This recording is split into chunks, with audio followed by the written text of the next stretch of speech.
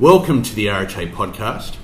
My name is Richard Triggs, and today's guest is Lincoln Hopper, CEO and Board Secretary of the Multiple Sclerosis Society of Queensland.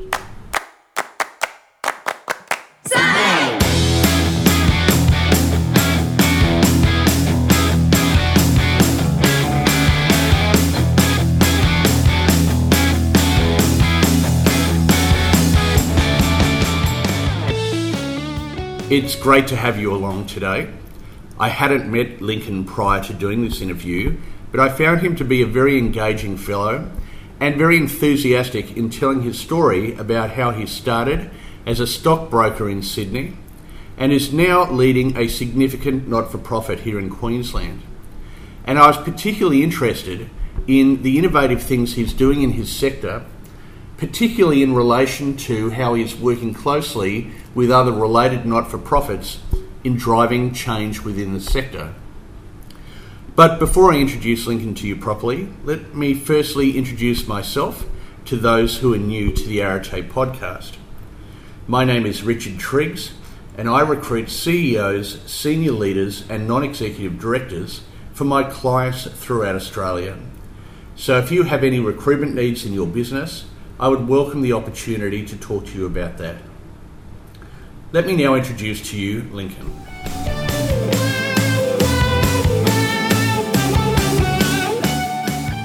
Lincoln Hopper is the CEO and Board Secretary of MS Society of Queensland, a role he's held since October 2011. MS Society of Queensland assists over 2,800 people through their customer-focused initiatives and has an annual operating budget of $18 million. Lincoln has postgraduate qualifications in commerce and has held several directorships with community organisations including ACOS, Mission Australia Early Learning Services, Mission Australia Housing Limited, and a number of others. He lives in Brisbane with his family. Sit back and enjoy this conversation with Lincoln Hopper.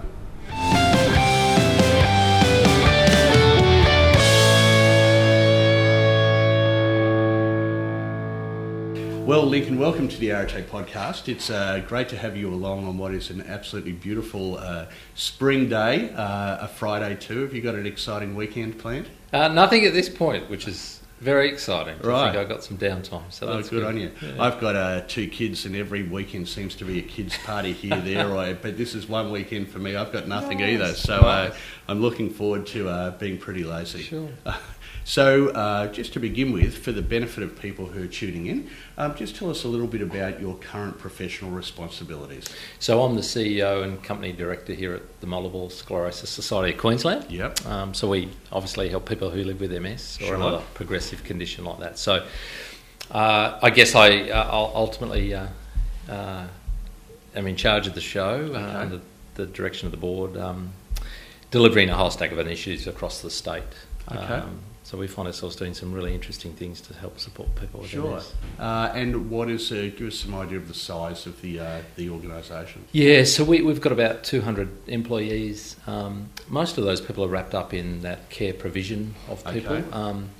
And then supporting that, you've got a fundraising team and a sort of corporate services team, right? Supporting from the back end. We are scattered across the state. Mm-hmm. Our history sort of comes from the southeast corner, and in recent times we've started to really get out into the regions of Queensland. But the majority of people would be, if you sort of threw a net over the state, they'd be in the southeast corner. Mm-hmm. We turn over about $18 million a year currently through government and philanthropic funds. Own some property here and there that serves that purpose of our organisation as well. And you're the CEO for Queensland. Yeah, correct. So how does it relate to your equivalent bodies in other states? Yeah, so it kind of loose federation you'd call it. So the history of the MS Society movement, if you like, is there's one of my type of organisation in every state and territory. Mm-hmm. But in recent times, some of those have come together. So okay. New South Wales, Victoria, ACT, and Tas are one organisation. Mm-hmm. SA and NT are one, mm-hmm. then WA and myself. So now we get together really quite regularly, mm-hmm. Beg, borrow and steal from each other, which is really neat. have a really close working relationship with the other CEOs. Okay. We have a national body that we all co-own and are members of. That's MS Australia, and it's kind of changed its vision over time. Currently, it's doing some really neat work that only it can do in the communications and national advocacy space, which is neat. So we both can work collaboratively then, me at a state level, they at a national level. And to sort of round out the picture, though, we have a national research arm collectively too that we support as individual state societies. And so individually, is it a separate business, or do you collectively own that? Or how so it's actually a wholly owned subsidiary of MS Australia. Okay. And MS Australia is made up of the member state societies, that's how that works. And its job is just to focus on and commission the best research it can in the MS space. Okay. So it's a really fascinating other story, probably for another day. But it came out of us all dabbling in research and probably not getting very far. 10 years ago, we said, let's stop doing that, pool resources and create a really profound solution to that. Okay. What is the best thing to be backing? And 10 years later, MS Research Australia funds significant research in that space. Oh, fantastic. And what are some of the more exciting innovations or things that are happening in the space? Yeah, there's a global effort sort of trying to get to the end point of what causes this horrible thing. And then if we know that, what can we do to fix it? I don't quite know why, but we're very blessed with some of those answers. And if I parallel it to some other similar conditions, within the last 25 years, there's 13 treatments available in MS, but in Parkinson's there's only been 2. Right. So I don't quite know what that is, but for our people that we serve, that's exciting to have more and more options in the armoury. But MS Research Australia actually is taking a lead role in looking at the really difficult end of MS, what we would call progressive MS. It's where symptoms just continue to layer upon layer upon layer, and the outcomes are quite difficult and poor for people. And it's leading a global effort to get on top of and tackle that problem. And quite beautifully, some of the work to get to that answer is happening here in Brisbane. Wow. So, and we're wrapped up inside that story. So there's some incredible things happening, and we're just really fired up about the insights we're gaining from that, the better treatments that are emerging. It just can't come fast enough, of course. And so while that's going on, and MS Queensland's playing a facilitating role there, funding that, we're doing whatever we can on a daily basis to make life today a better day for someone who lives with this, while that sort of big cure is coming, if you like, at some point down the track. So I really like my job, actually, because I get to do both of those things. One is a real big picture, let's eradicate this horrible thing from the planet, like polio or smallpox or anything else. And but while we're doing that, actually help people at the same time. It's a really lovely sort of double vision. And is there some level of confidence that within the foreseeable future that will be the case? MS will be eradicated? Yeah, look, we're in a space where I'm very careful with my words, because I've seen false hope provided to people with MS and other conditions for so long, promises of all sorts of things. But I will say, I started in this role 6 years ago, and it was the question I asked. I went and met the best neurologists I could and the researchers. And I was amazed that they said to me, absolutely within this generation, no question of a doubt. Maybe if we can really get it cracking, Lincoln, maybe within 10 years. And that's them saying that to me. That was 6 years ago. It was. And are you seeing that that's actually coming to fruition? We're certainly, on a daily basis, we're getting better, more and more insights into this condition. And some of that work I mentioned earlier that's happening here in Brisbane is really honing down on that. So whether it's 10 years or the generational piece, I think these are people that are often very careful with their words and very qualified in that, and yet they're saying that to me. So so my message to people with MS on a daily basis, or even if they're listening to this, is hang on, we're coming. Right. And we just can't come fast enough on that journey for people. But I'd like to think with the advancements with technology and understanding, it's certainly within our grasp. Okay, great. And so other than the research, what are some of the other services that MS Queensland provides? Yeah, and this is really important, because this is the other side to that. That's all well and good, but how does that help me today? And Sure. so here's the other part of our vision, if you like. So we focus in 5 key areas, and I'll just sort of really broadly touch on those. But effectively, they're all about helping people get the best out of life. Mm-hmm. And that may be today at a newly diagnosed end. I've just had this horrible news delivered to me. What is this thing? And so we have an information service that we provide people to help them once they're over the Dr. Google phase Mm-hmm. and been horrified by what this thing could do to them. We step in and actually say, here's the reality and the facts of it. And alongside that, we actually have some nurses who are experts in this space that help people then administer some of the treatments that they've been put on. Alongside that, counselling, of course, kicks in for people who, not just at the newly diagnosed phase, but other phases as MS develops, maybe having some challenges with the disease, but probably more importantly with relationships or with employment. And so then we, at that point, have a service that gets alongside people to help them navigate those changes. And they're embedded across the states. They're in local communities, just available to people to say, okay, what's happening for you and how do we navigate a solution through Sure. this? Could be a change in job or circumstance or finances. And then right through to some other really hands-on. So we do a lot of allied health and physio, OT, occupational therapy, to keep people moving and well and on that pathway. And then at the sort of extreme end, when people can't live at home anymore, and sadly that's true for some people, and we want to divert as many people away from the well-worn path to aged care, particularly when they're diagnosed at the average age of 30, we're building stuff, actually. And so people, we're building homes for people that find themselves in that circumstance. And so we've got a whole range of people wrapped up in actually the 24/7 support of people who are at home or in one of these care places. Right. And what sort of numbers of people in Queensland, for example, have got MS? About 3,700 that we know of.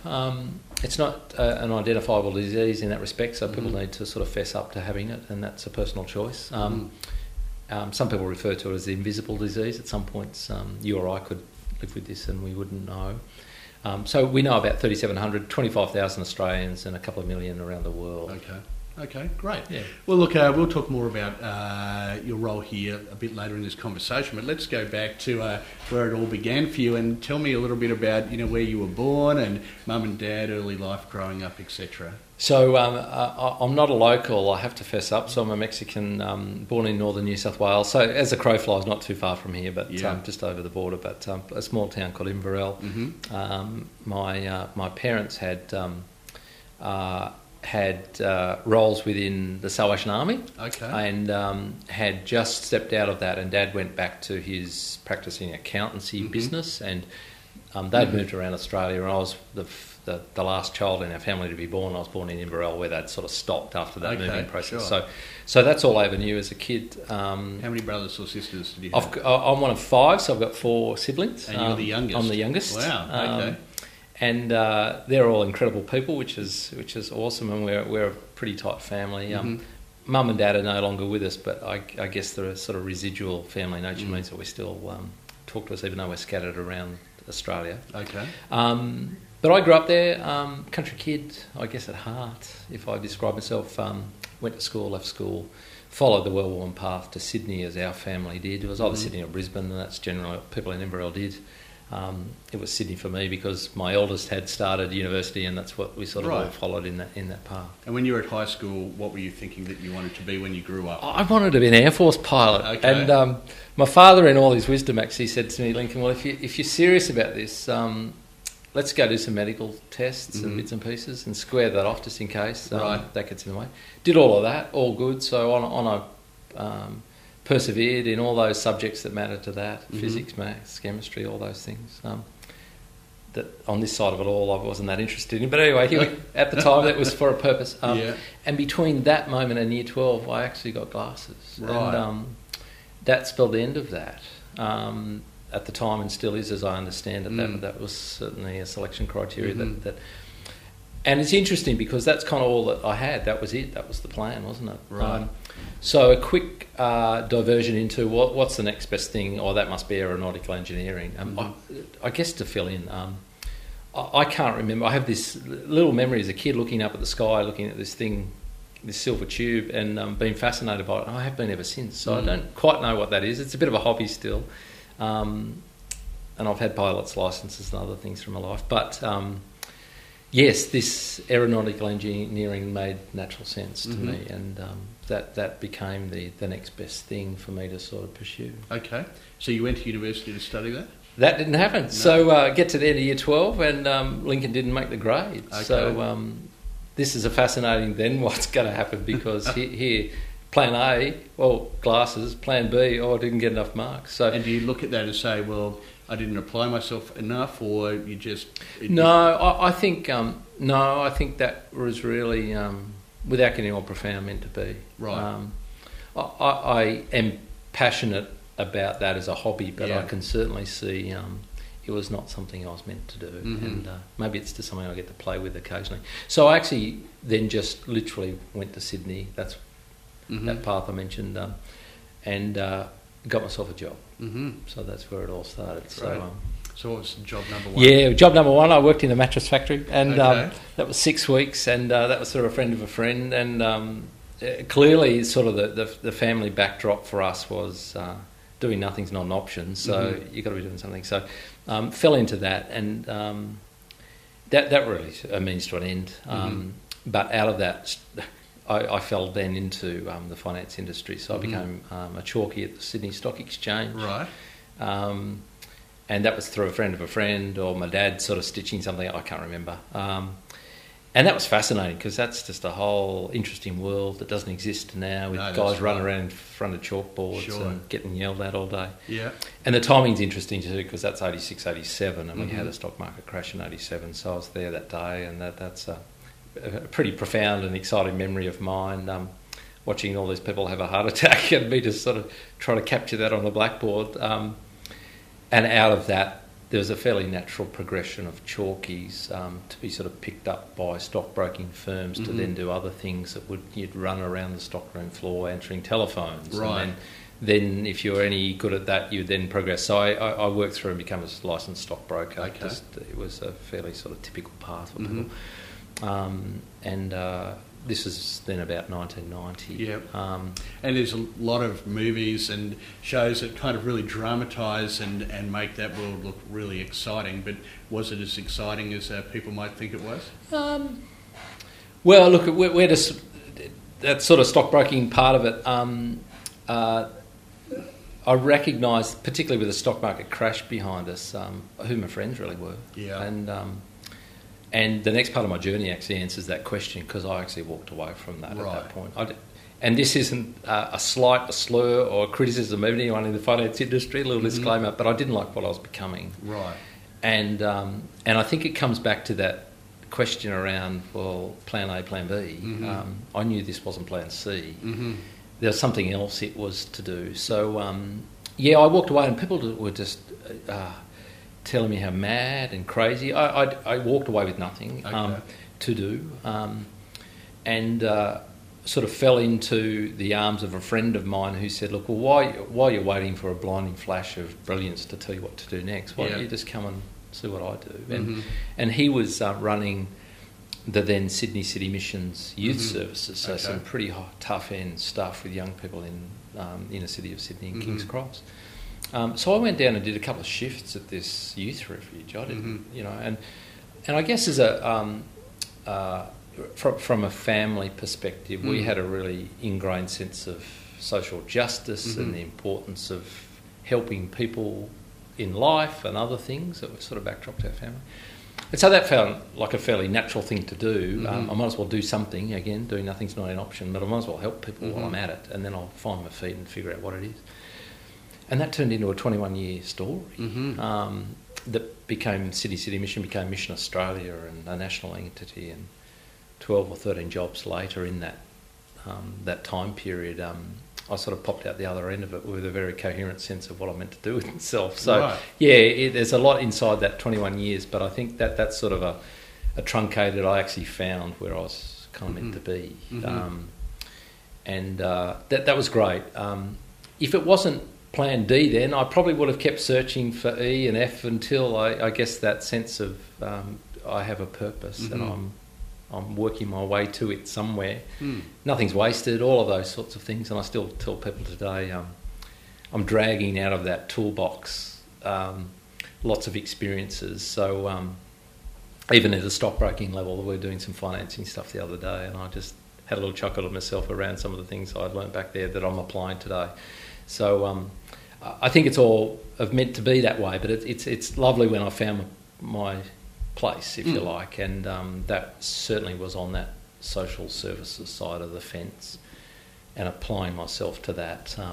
I suppose, when you go and you volunteer to help the homeless, or you go from this heart connection more in the space of being on the ground, doing the actual work, it's a different thing then to go, well, I actually could make a career out of this. So what were you cognizant of that started to percolate in you to say, wow, there actually is a legitimate career path here for me? Yeah, definitely. And I think it sort of sits inside that small L and then capital L leader piece that I certainly saw myself at some point.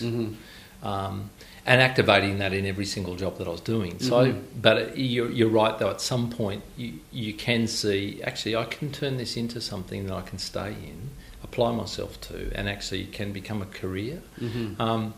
I don't think I've ever really had, and still don't, some great end to this plan picture. Although the older I get, I see the reality of needing to sort of plan my life a bit more effectively than I've done. But it's just been a case of doing as well as I can, putting my hand up, and crazy organisations being willing enough to say, yeah, we'll give it a go.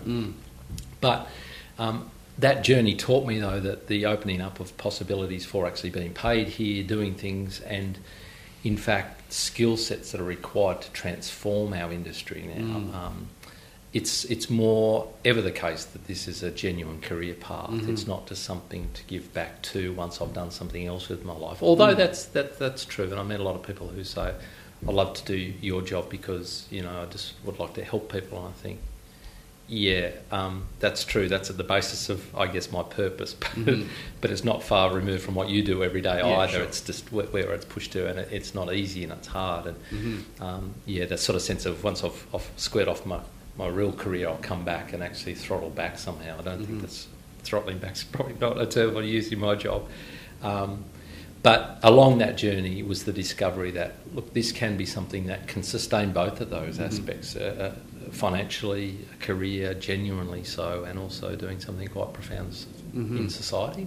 And as you said, you were with Mission Australia for about 21 years. Yeah. And over the course of that time, you had a number of iterations of your role as you grew in responsibility. And I noted from, looking at your CV that you moved, into new projects and all kinds of different things. So tell us a little bit about how, that 21 years unfolded for you in terms of the development of your role and professionally and so on. So I cut my teeth in King's Cross in that experience I mentioned before. So that was working with young people who were homeless, and this was a 24-hour youth refuge. And I became a youth worker. I became a senior youth worker, then managing other youth workers, and then I became the manager of that unit. So there's this sort of natural stepping stone, I guess, as I built my skill base and activated my leadership. And then it was just a progression of putting my hand up for these other challenging tasks. So I moved out of that space into helping adult migrants who had newly arrived migrants in transitioning their qualifications and skills to Australian standards. Went from there to working with unemployed people on projects under a Work for the Dole scheme. It worked on a federal government homelessness pilot program that was a brand new initiative, and they were testing new concepts, and we came up with one. And I'm losing track of all the things I did, but as I say it, but I think they were project-based. They were things that I remember at the time thinking, I've got an idea about this in a different way, and I think that would be a recurring theme for me, that these were not things necessarily that I just naturally went looking for, but they were things that I felt I could apply a different approach to, or skill set, or a different set of thinking, and actually were challenging. Either it was a brand new project and nobody knew what to do next, or it's a brand new initiative, or we've completely done the wrong thing and we want to change how we're doing it. So they were certainly all had an aspect of sort of transformational change or newness about them. or were a clean slate that said we don't know what to do, but we'd like to do something different. So they seem to have that hallmark about them, and they varied in location and purpose, and also in management and leadership. So you trace that all the way through, though. Mission Australia itself formed, and I was on the back of some of that transformation from state-based into a national organisation, so I got to see that at work and the power of sort of collective action. It was one of the differences, just as a side story, coming here into this role, back into we talked about this earlier in the state and the national thing, getting my head back around that when I operated in a national space. So I got to see those two aspects come together. And then I ran a whole national team, so I got to experience, a couple of thousand people in my team working across 350 different locations, and everything from Aboriginal communities in the NT through to sort of, uber metropolitan areas in Melbourne. So all that's a stretch, right? Challenge. I'd never done that before. Again, the hallmark of, well, what do we do here and how do we do it? A couple of standouts in there for me if you're going to get there. I don't want to jump on your moment of those things. No, I'm enjoying the conversation. Take it where you will. I got the opportunity actually at that formation of sort of Mission Australia's new approach to things to step out of the role I was in managing one of the states and what it did into a strategic review and where it would go next. And after... At that point, about 17 years in that organisation, from that humble sort of King's Cross, that was a real privilege to be at the pointy end of shaping what came next for this incredible organisation. And I'd not done that before either, but put my hand up and said, I actually think that insight helps me, and the relationship glue helps me piece together what might come next and actually bring people into that, because I actually saw the importance of getting that right, not just strategically, because I've seen too many strategic plans produced and never delivered, sit on shelves, and the whole organisation, the inertia just sets in, and we just wait for the next 3-year cycle. So I knew that I had enough credibility and stock value in the organisation to be seen as the right person to be working on that. So it was an absolute privilege, and an insight into strategy and how that can form and what makes that happen. So that was a highlight, because I've then found myself in subsequent spaces and opportunities, both here at MS Queensland, but also pro bono, helping others work through that strategy piece. So that's been a lovely sort of gift back from that organisation that I hope I delivered in to them, but also gained a whole set of skills and understanding myself that I've applied to a whole range of other circumstances and things. But along the way too, there's some really nifty moments. I talked about that unemployment program, Work for the Dole. We built with these incredible young people a bunch of boats that were used in the leading up to the Sydney Olympics for Paralympians to sail on, and we donated those back to disability sailing organisations. And I did nothing other than sort of form that little project submission. These guys did all the work, but it was something quite profound about watching this wooden boat get built, and then all these experiences of people along the way. That stands out, and there were some awards that came with it, which was a really great accolade for the guys that were part of that. But that was pretty neat. And also just seeing breakthroughs in opportunity where you've got great ideas, you're passionate about that, you've been working on it in small scale but big scale with governments and others, and then you see just opportunities just open up and funding be delivered for something that you've been passionate about for years, and how that just got the flywheel turning in other... it's just some really... that mean things to me.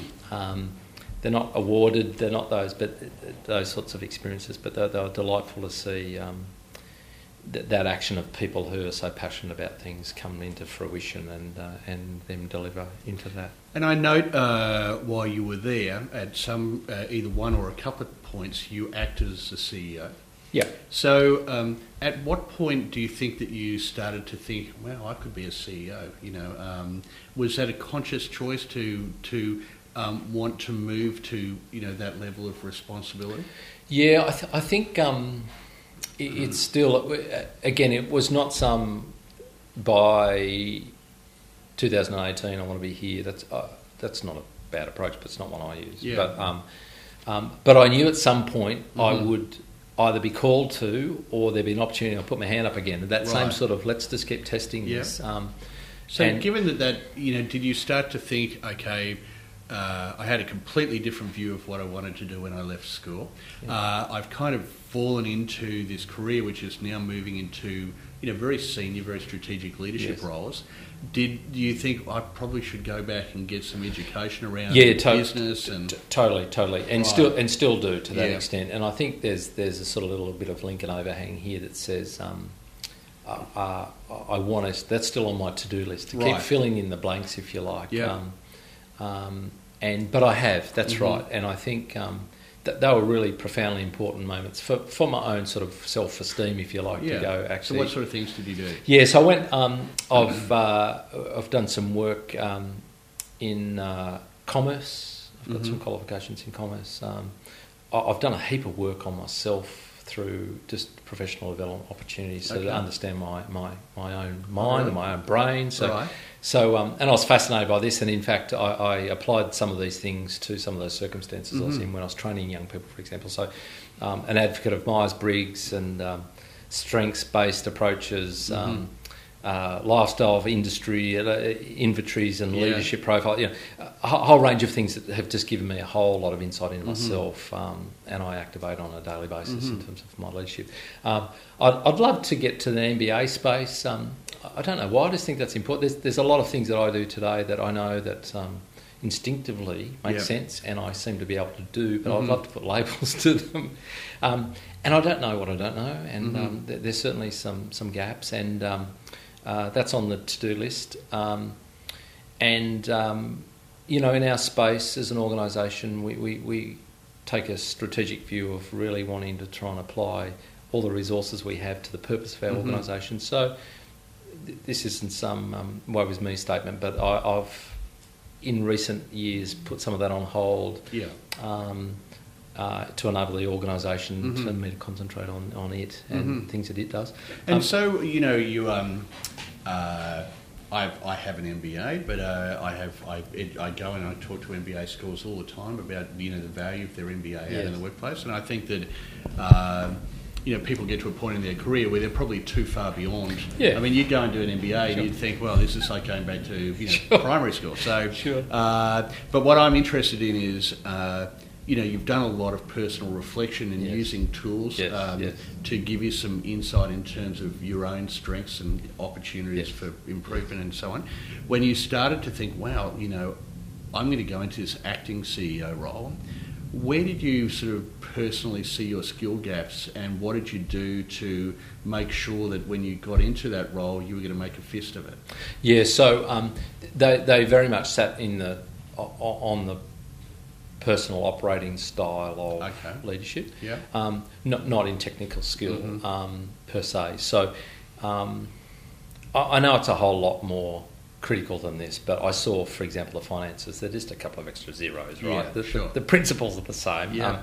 And indeed, I was looking after a $250 million budget anyway, and I'm thinking, it was a step up to $500 million, and there's some fantastic people already on top of all of that, and they were my colleagues. So in an acting time, what would really I need to know? So, and also the organisation, I was a long-standing staff member, had been through all that journey. So what somebody probably could tell me about the organisation, I'm not sure that they existed more than I knew. So it wasn't going to be on that level. It was actually, have I got it in me to drive change through what were my colleagues and suddenly aren't anymore.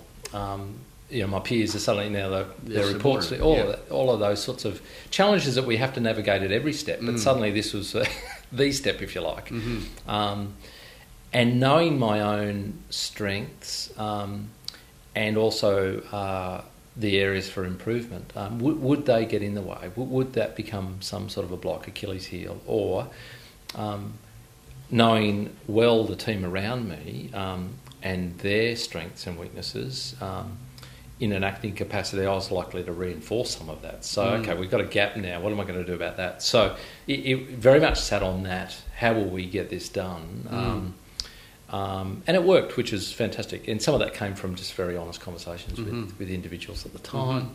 And again, you could see it as a help or hindrance, but I had really great relationships with them. So there's this sort of natural sense of them saying, we actually knew this would be you, and we knew this would happen, and we knew you'd actually come and talk to us about it.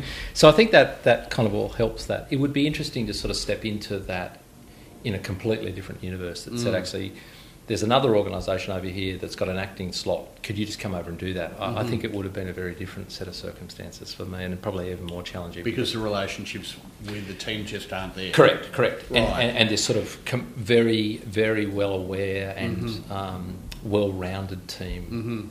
It made my job easy, put it that way. But you stepped back out of the acting role, Yep. or I imagine they probably recruited a permanent person into that role. It was actually because the CEO was going offline to do other tasks, so there was this sort of stepping. Okay. It wasn't a severing of, an end of. It was do this, come back, sabbatical periods, that type of sure. thing. So the CEO comes back, and at that point did you say, well, I've got a taste for this, I probably need to look outside the organisation? Yeah, so we had some conversations about that transparently at the time too. What did we learn? What did we not learn? What that mean? And certainly there was no surprise that Lincoln is the sort of person to keep putting his hand up to try different things. And so once you've done that, what else is there? And I think you're still in Sydney at this point? Yeah, so I was living in Brisbane though, commuting every week. And I think that's an important piece of the puzzle. So the end of that journey and into the one that I'm here now was a confluence of things. Some of that we've just started to speak to. Once the rubber band's stretched, what do you do?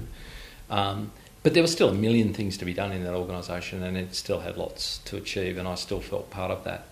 But you add into I've got 2 young kids growing up that I saw a few days a week. Yep. And I had to trade that off against this deep-seated purpose for this thing I was doing, and said, I actually have to sadly put that to one side now. And that was challenging and difficult because it was a wrench in a sense, because I've been in that organisation so long. But I made a call actually to come back home full-time in that respect. And if that was going to be true, then what would be next for Lincoln? Right. And so that's naturally became, well, I think I could give this CEO thing a proper crack. Sure. And let's really test that now. I got away with it. In an acting world, it seemed to work, but let's put that to the test really now, and let's give it a go. So you have to completely live with your decisions and outcomes. Exactly. Let's burn the boats. Right. Let's just get it out there and try it. So how did the MS role come to your attention? It actually came through one of my mates at Mission Australia who this story was sort of brewing, if you like, and where would I go? And he actually said, look, I found this. I'm a little ashamed now to admit that I had no idea what MS was. Right. Actually, I met lots of people who say the same thing, so maybe it's not so unfair. But the further I looked, the more intrigued I got, and went, I've got no idea what that is. So they had a vacancy. They did. 28-year incumbency. Right. Yeah. And so part of your due diligence of, am I attracted to this role, is I better understand what the cause is. Yeah, correct. And so Right. that's what became this. That's really intriguing. Right. And then, okay, so is it ticking those boxes? Yeah. I get back home, I do all that, but what's the board like? Who is this? And there was a sense of, I could do something. I think I could bring what others were saying to me. You've just operated on such a big canvas with thousands of people and all this sort of stuff. And I actually saw the application of all of that in a, relatively smaller context, but equally as important. And I thought, I can get my head around this and actually bring all of the resources to bear to here.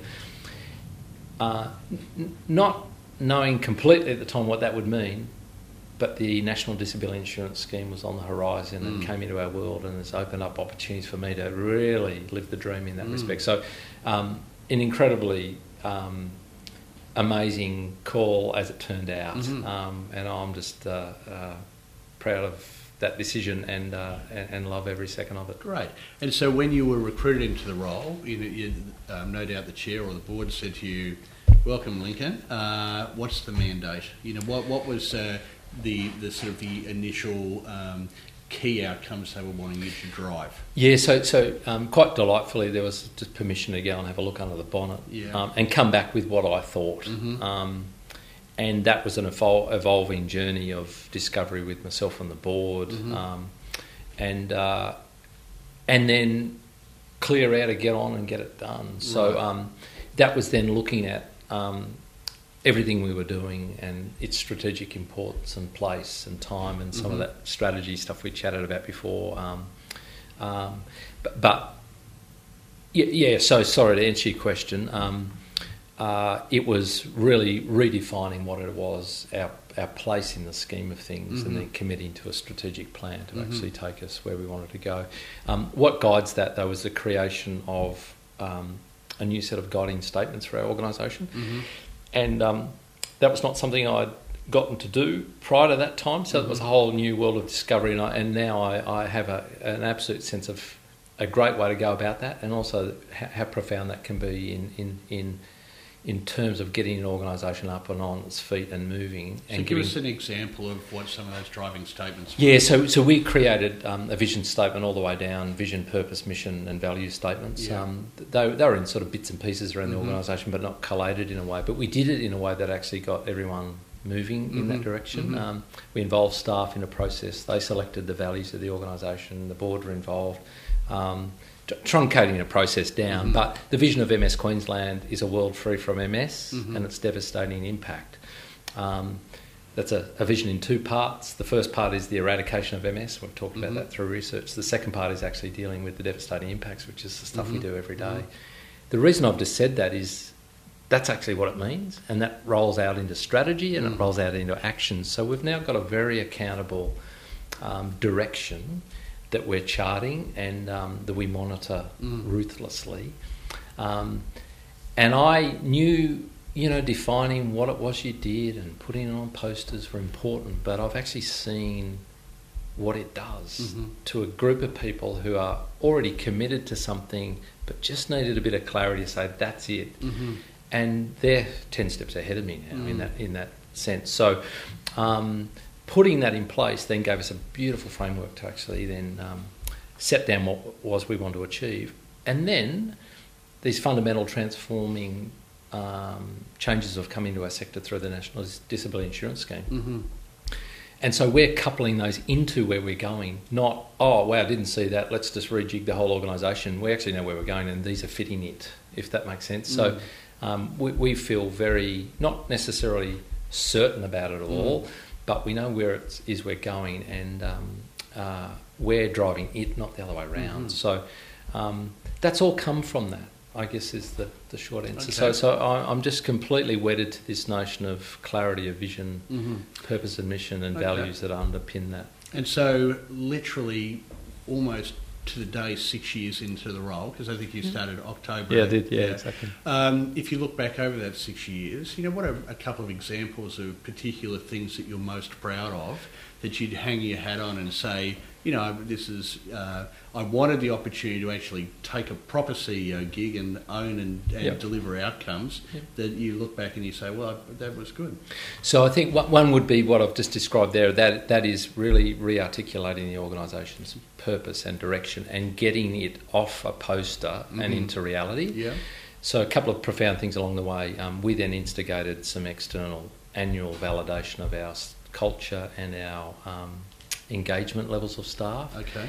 And they're off the charts, which is awesome. How do you validate culture? Yeah, so we use an organisation to measure how engaged people are around our purpose and our vision and our direction, how great it is to work here.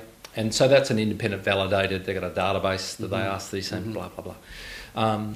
And we sit really high in that space, and it's lovely to see the journey backwards and forwards across that sort of time period. To know that, yes, I've got a sense that we know where we're going, but actually our staff are saying, yes, that's true, and we believe in the leadership of the organisation, and we believe in ourselves to do that.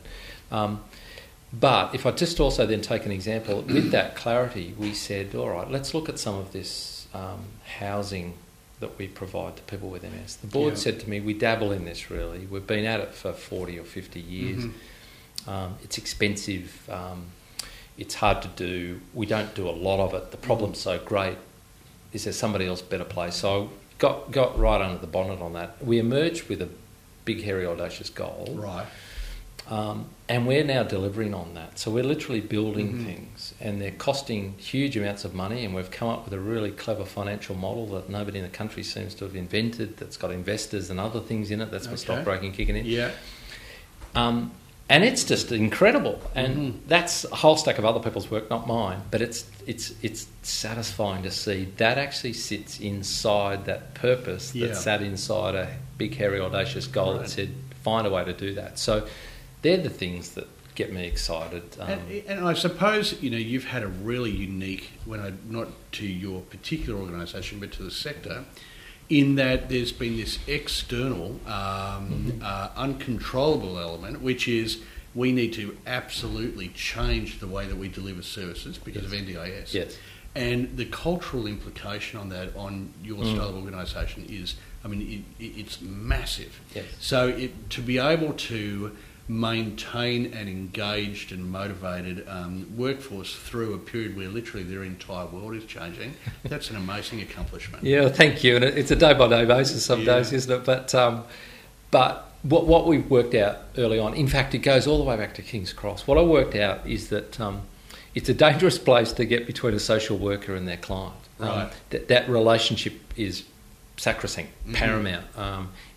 The social work is there passionately to sort of support. So I figured that out then, and it's true here too. So if I wanted to try and come between that relationship between my staff and people with MS, I better have some rationale that says this is actually going to enhance that. And so we've repositioned the entire NDIS conversation that's just a whole sort of how money works.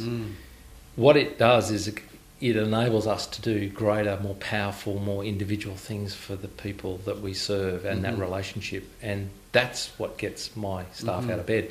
So some of it's been about repositioning this logic that said the money will take care of itself if we get that right. Yep. And so we are trying to import some commercial and other thinking into this, though. So I don't think this is all new ideas, but it's just fascinating to look sideways and see others trying to apply, for example, a customer experience model that we've now embraced and said that's actually our value proposition. I work extensively in your space, and I've had a lot of CEOs of disability-related not-for-profits on the podcast, with guys like Rod Cameron from Autism Queensland and so on and so forth. Is this something that you, in terms of working out how do we do this properly, collaborated with your peers across the different disability-related not-for-profits, or is this largely self-determined? So, I kind of wear two hats at this point, and they interconnect, but what I've kind of described so far as MS Queensland, but we worked out pretty early on the 3,700 Queenslanders isn't sustainable in a financial sense under the NDIS, because the majority of those people actually won't receive funding or other support, and if we were to derive some level of income from that was going to be problematic. It was probably the second week I arrived in October that I actually picked up the phone and rang every CEO that I could find in my space. Right. I didn't know what I didn't know, and I felt clumsy. I wanted to know what other people were up to, because that was the time the board was saying, should we be doing some of this? And I thought, I might bump into somebody who's got this thing licked, and in fact, and we had lunch together at my instigation, and we've met every month ever since. And so we've actually created a network called the Neurocare Network. And we discovered that 80% of Neurocare Network. Okay. And out of that's come this opportunity that said, our hunch is that 80% of what we're wrestling with is quite common to us. Yeah. MND, motor neuron disease, isn't MS, and it's not Parkinson's. But those three groups of people actually have trouble with balance. Why don't we look at that? 5 of us are driving up the road to Toowoomba to do really similar things. Why don't we look at that? I own a property here at Dutton Park, but I might want to move because I want to unlock the property value of this. And you over there in Parkinson's are in kind of an industrial area in Springwood, and you at Alzheimer's Queensland are in a sort of day-by-day lease situation in Wollongabba. Why don't we look at that? So we've had these projects pop out of this, and we've actually started an NDIS business together as a spin-off called Spark Neurocare, and it's a front door to the NDIS for all of those progressive neurological conditions. And we ran a proof of concept in the last 12 months. 100 customers have come through our doors. We've generated $4 million worth of NDIS funding for them. Ticked a bunch of boxes. So I think that's pretty cool to be part of and leading, but it's actually also a strategy to deliver into people with MS because it gives me scale that I can't get on my own. So that was the value proposition to all the other partners, though. If I'm going to struggle, well, there's even less people with MND and there's even less people with Huntington's. So if I've got a scale problem, you definitely have too. So why don't we collaborate there? So that's been fascinating and good fun. It's like herding cats. But again, I think with a singular focus that says this enables us to do more, enables us to be better, faster, cheaper for that purpose. It's not about glory and it's not about the money and it's not about these other things, has allowed it to stay true to its course. And I'm not quite sure where that's going to go next, but we are actively exploring a co-location opportunity in our office sense, so that'll be interesting how that transpires. But it's created a really interesting conversation that I think probably got driven by the NDIS saying actually it's starting to rattle our cage, but how could we work better together to see if we can come up with a different solution to these problems? So looking to the future now, we've already talked a bit around this in terms of MS, but what are the things that you're excited about for MS Queensland, and also what are the things you're excited about for your own career? I just like seeing it unfold from a career point of view. As I said, I've probably been really poor at that next step piece. It kind of unfolds or emerges for me, and I think I've still got plenty to do here. So I'd like to keep doing what I'm doing and transforming and guiding us through what we're about. For MS Queensland, though, again, the NDIS offers incredible opportunities for people who have been profoundly missing out. And so we're excited to really make that work for them and us. And it's challenging and it's lumpy and it's confronting and it's chaotic and it's exciting all at the same time. But to see our organisation, one, make that transition would be exciting, but two,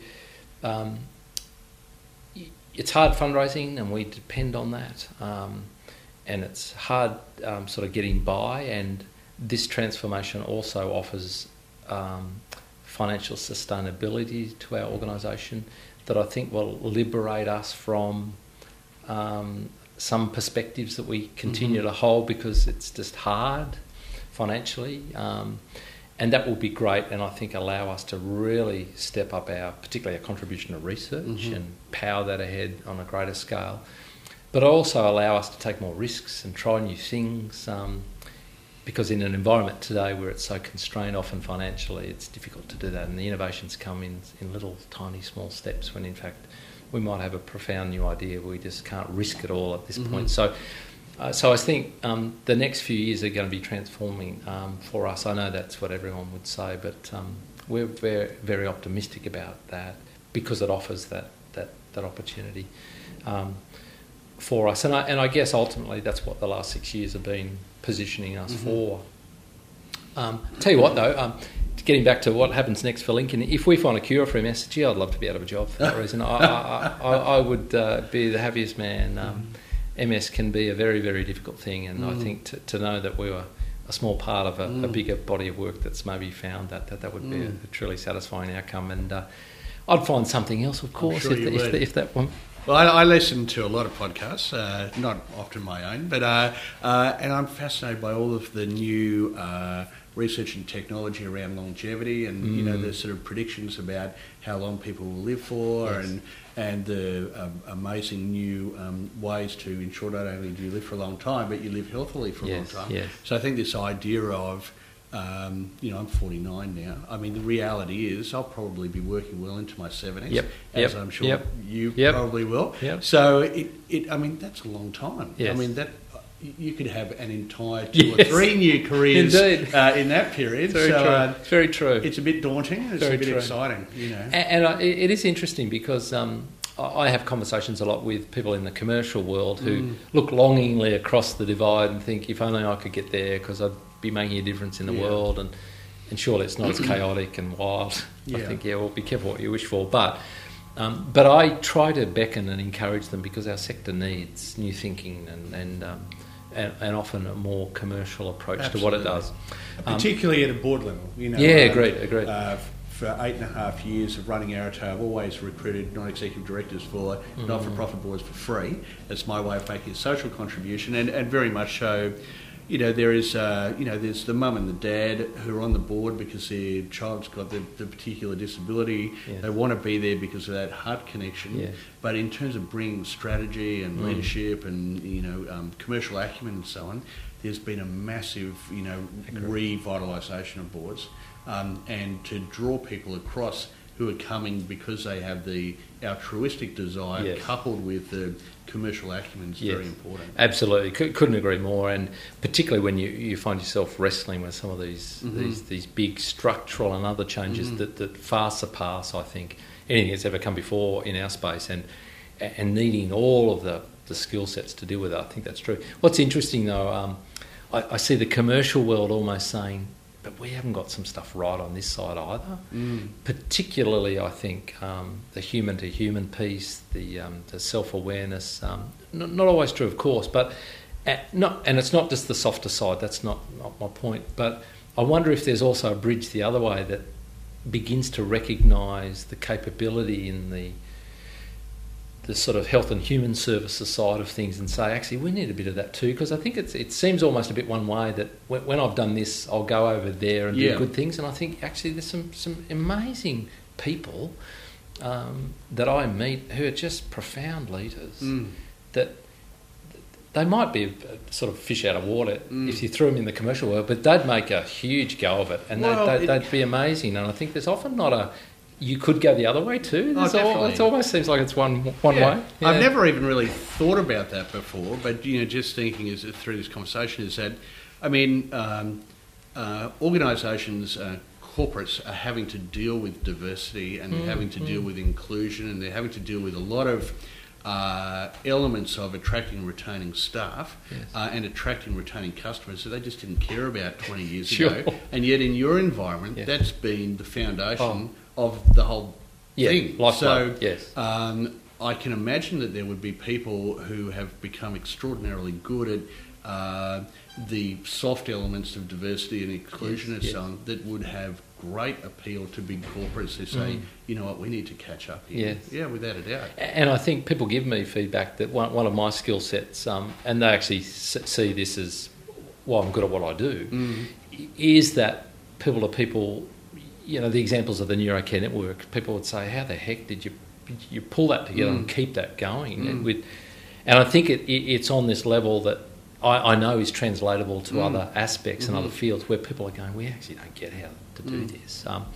So I just encourage people to say, actually, there's incredible opportunities in our sector, career-wise, but I also think it could be the other way too. There's opportunities to sort of flip out of here. And as you say, with a long road ahead, I'd like to think there's tons of things I end up doing that I just didn't see today in this discussion, and that's plan E, F and G. Well, artificial intelligence is going to have such a massive impact on, automation of so many roles. That those people coming out, you can't really automate the provision of care, and if people have got more time and they need to,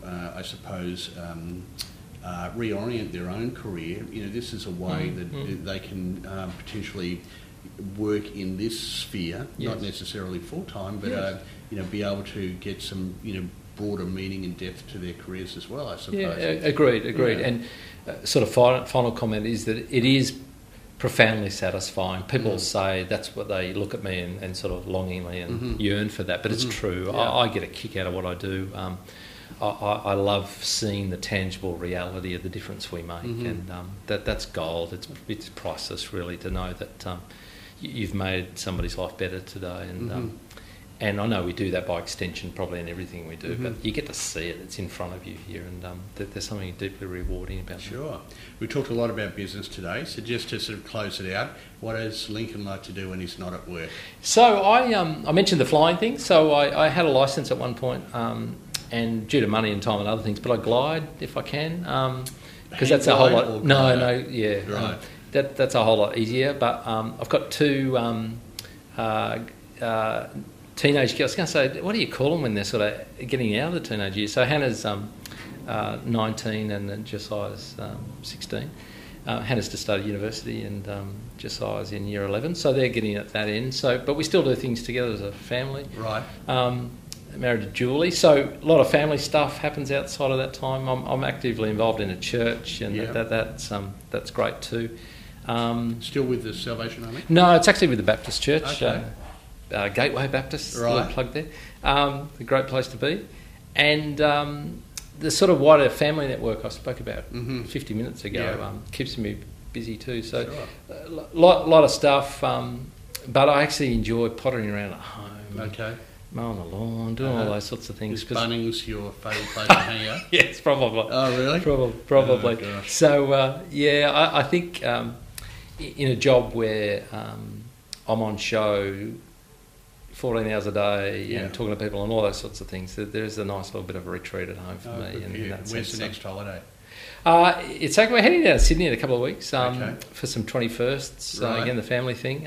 But we'll grab a Christmas, which will be nice too. Oh, so that'll be a lot of fun when we get there. Great. Yeah. Well, look, before we wind it up, because I know you've got plenty of things to get on with, anything that you'd like to finally add, or anything that we haven't touched on today that you would like to leave the listeners with?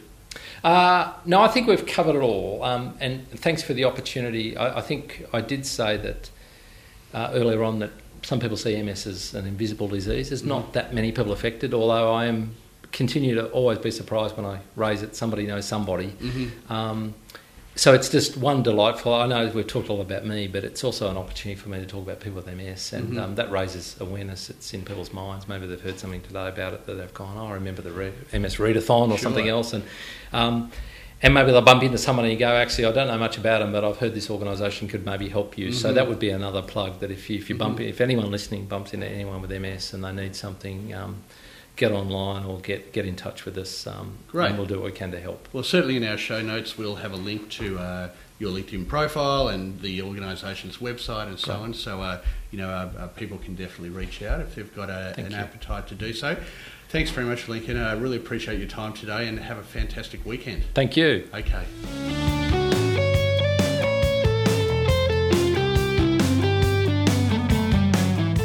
Well, thanks again for joining us today. I hope you enjoyed that conversation with Lincoln.